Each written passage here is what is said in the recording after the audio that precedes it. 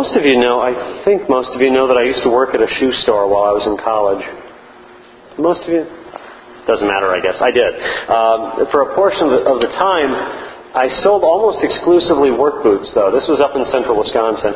I used to sell exclusively work boots to both farmers and factory workers. We had a couple of paper mills in the region, and we had a lot of potato farming around the region. So, we got farmers and factory workers. And selling work boots was really very different than selling dress shoes. Eventually, I moved up to selling dress shoes, I guess, moved across the street. But it was very different selling a work boot from selling a dress shoe, as you can imagine. There comes a point in the selling of work boots, there's this point that a customer crosses, I think, with a particular model of boot. When the customer who's buying it kind of like it's a tool, kind of says, yep, this is the one. All of the elements that they need in a work boot, all of the attributes that the person needs in the boot, they find in one particular boot, and the customer thinks at one point, well, this is the one I'm going to buy, and then it's just a matter of seeing if they actually want to pay the money for it, I guess, really. Well, it's like that with a lot of purchases, though, isn't it? It's like that with a lot of decisions we make. There comes a point, kind of a tipping point. Comes a point when you hear or you see all the facts, and you suddenly realize, this is the one I'm looking for. This is it. Have you had that experience? Good, okay. I was hoping I wasn't just alone with that. Well, I think perhaps we received something like that kind of aha moment, that sudden moment in the readings for this Sunday, for Passion Sunday, the fifth Sunday of Lent. And it's fitting, this is fitting, for we saw how last Sunday and this Sunday are both supposed to work together, and they're going to be working with next Sunday as well, but they work together to teach us about what is so very special about the end of the Lenten journey. And if last week we learned something about the spiritual banquet, if you recall, the spiritual banquet that's laid up for us in the kingdom, well, this week we get our first glimpse at whose banquet it is and whose kingdom it is.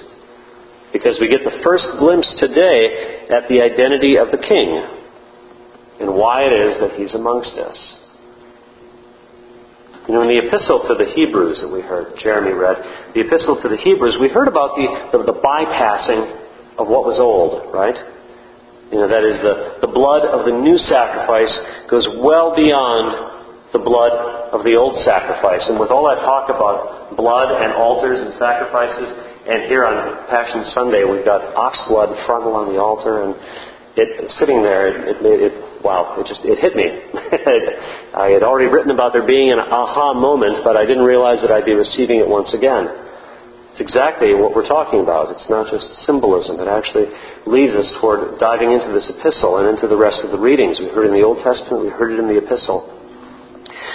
And we heard that, as I said, the blood of the new sacrifice goes well beyond the blood of the old sacrifice, doesn't it? The new high priest doing what the old priesthood did not do, could not do, and both of those, sacrifice and priest, being rolled together into one in the person of Jesus Christ. Look at what the epistle reading is saying. You take it home tonight, read through that again. See what it's saying. There was the old priesthood, the Jewish priesthood, that would go into the temple in Jerusalem and offer blood sacrifices at the altar on behalf of their people's sins as well as the sins of the priests themselves. And as the old priesthood would perform this ritual action of sprinkling the altar and sprinkling the unclean with the blood of goats and the blood of calves, well, we're going to see in just under 2 weeks' time something new, once again. Completely new. In 2 weeks' time we're going to be seeing the sprinkling of the blood of the perfect sacrifice, the Lamb of God, Jesus Christ. And see His blood poured out for us. And this would be a perfection for those in the Jewish world, of course, hearing this.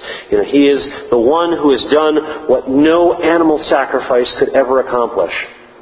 No number of goats and bulls or oxen, anything, nothing could ever do what He did.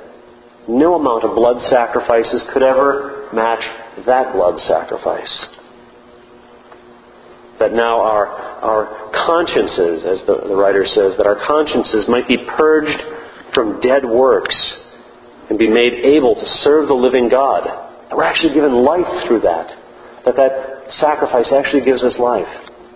And that, as the writer to the Hebrews says, by death, Jesus Christ is now putting away the transgressions of the Old Testament. Putting them away. And that in this person of Jesus Christ, we are now able to receive the promise of inheritance. Something big that's going to continue beyond just once a year sprinkling an altar with blood. But an eternal inheritance. Now, to put even more power onto something as powerful as that, if that was not good enough, remember the old commercials? But wait, there's more. You don't just get 2 sets of Ginsus. We're going to give you some paring knives too. No, as if what we hear in the epistle isn't powerful enough. Well, we hear the gospel, written in the 8th chapter of St. John, and we hear Jesus speaking to a group of Jews in the temple precincts.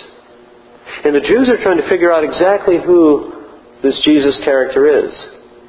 Some say that he's a Samaritan, some suggest. And some also suggest then that he's possessed by a demon because of all these things he's saying. And Jesus responds that if someone keeps his sayings, they're not going to taste death. Keep my sayings, you won't see death. Well, the Jews say, you've got to be possessed. Where do you get off saying that? And he says, the Jews say, well, look, Abraham, the prophets, they're all dead. Hello, they're dead. And then Jesus tells them, Abraham rejoiced to see my day. He says, to see the day of Jesus. Which causes the Jews to point out, you would think very obviously, that Jesus he's not even 50 years old yet. You're not nearly old enough to have seen Abraham, not nearly old enough for Abraham to have seen you. And Jesus just responds, before Abraham was, I am. That's enough for the Jews to want to stone him to death. In fact, as we heard, they take up stones. But Jesus leaves and he hides himself in the temple precincts. It wasn't yet time for him to be put to death. But that claim, what does he say? I am. Before Abraham was, I am. And this is the eternal name of God, It's the unutterable and holy name that presumably he utters in their midst, claiming to be God. It's blasphemy. Blasphemy as far as the Jews are concerned. He's claiming this for himself. But as we know, the one saying this is speaking truth. And indeed, as he is the one who is, he also was co-eternal with the Father before time and forever. He was indeed there with Abraham. He was indeed before Abraham was. Now, perhaps we could almost take this. We could almost take this as the completion of our journey. Almost. And yet it leaves us just on the threshold. We're just about to tip into it. We're just on the threshold of our arrival at Holy Pascha. We're just on the threshold of Easter with this, or on the threshold of the Passion anyway. This is Passion Sunday. But this Sunday seeks to raise our minds now to that threshold. Raise it from the examination of the nature of sin up to the sacrifice that redeemed us from sin. And with this, all of the groundwork is now laid. All the groundwork is now laid for next weekend. All of it is now laid for the beginning of Holy Week and all that we're going to see beginning. We've had a glimpse of the reality of the kingdom. We've had a glimpse of the work that Jesus will carry out in his passion. And then we've had revealed to us who Jesus is, his identity, and why it is that his passion is going to be such a monumental event. This is the King of heaven and earth, the timeless one. And next week, when we welcome him into Jerusalem as the King and as the Messiah, and then we see him betrayed unto death, betrayed even by our own cries saying, "Crucify him," well, we'll see the dominoes that have been so neatly lined up then begin to tip. And the path to the cross that path to the cross will move along without stopping. Once it's set into motion, the dominoes start falling. And it moves along ever so steadily, ever so quickly, with ever such concentration to the cross. But we know that the path that leads to the cross is indeed the same cross that leads to the tomb, and that's the same path that leads to the resurrection. For if we die with Him, so shall we be raised with Him.